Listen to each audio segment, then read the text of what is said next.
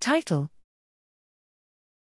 Elucidation of Amyloid-Beta's Gambit in Oligomerisation. Truncated Aβ fragments of residues Aβ1-23, Aβ1-24 and Aβ1-25 rapidly seed to form SDS-stable, low molecular weight Aβ oligomers that impair synaptic plasticity.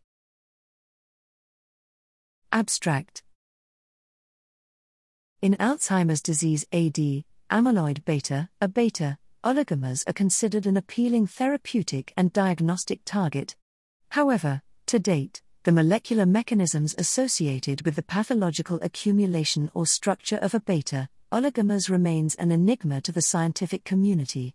Here we demonstrate the strong seeding properties of unique Aβ fragment signatures and show that the truncated Aβ peptides of residues Aβ1-23, Aβ1-24 and Aβ1-25 rapidly seed to form small, SDS page-stable assemblies of 5K to 14K to molecular mass range.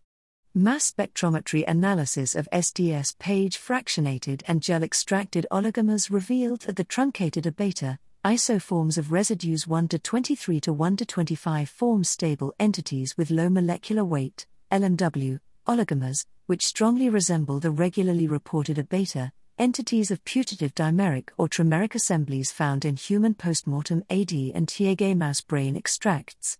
Furthermore, electrophysiological recordings in the mouse hippocampus indicate that LMW Aβ assemblies formed by fragments of Aβ1-23 to Aβ1-25 significantly impair long-term potentiation, LTP, in the absence of full-length Aβ1-42. Extensive antibody screening highlights the important observation that the LMW Aβ assemblies formed by these truncated Aβ peptides escape immunodetection using conventional, conformation-specific antibodies but, more importantly, the clinical antibody aducanumab. Our novel findings suggest that there are new Aβ target loopholes which can be exploited for the development of therapeutic antibodies with binding properties against stable target hotspots present in Aβ oligomers.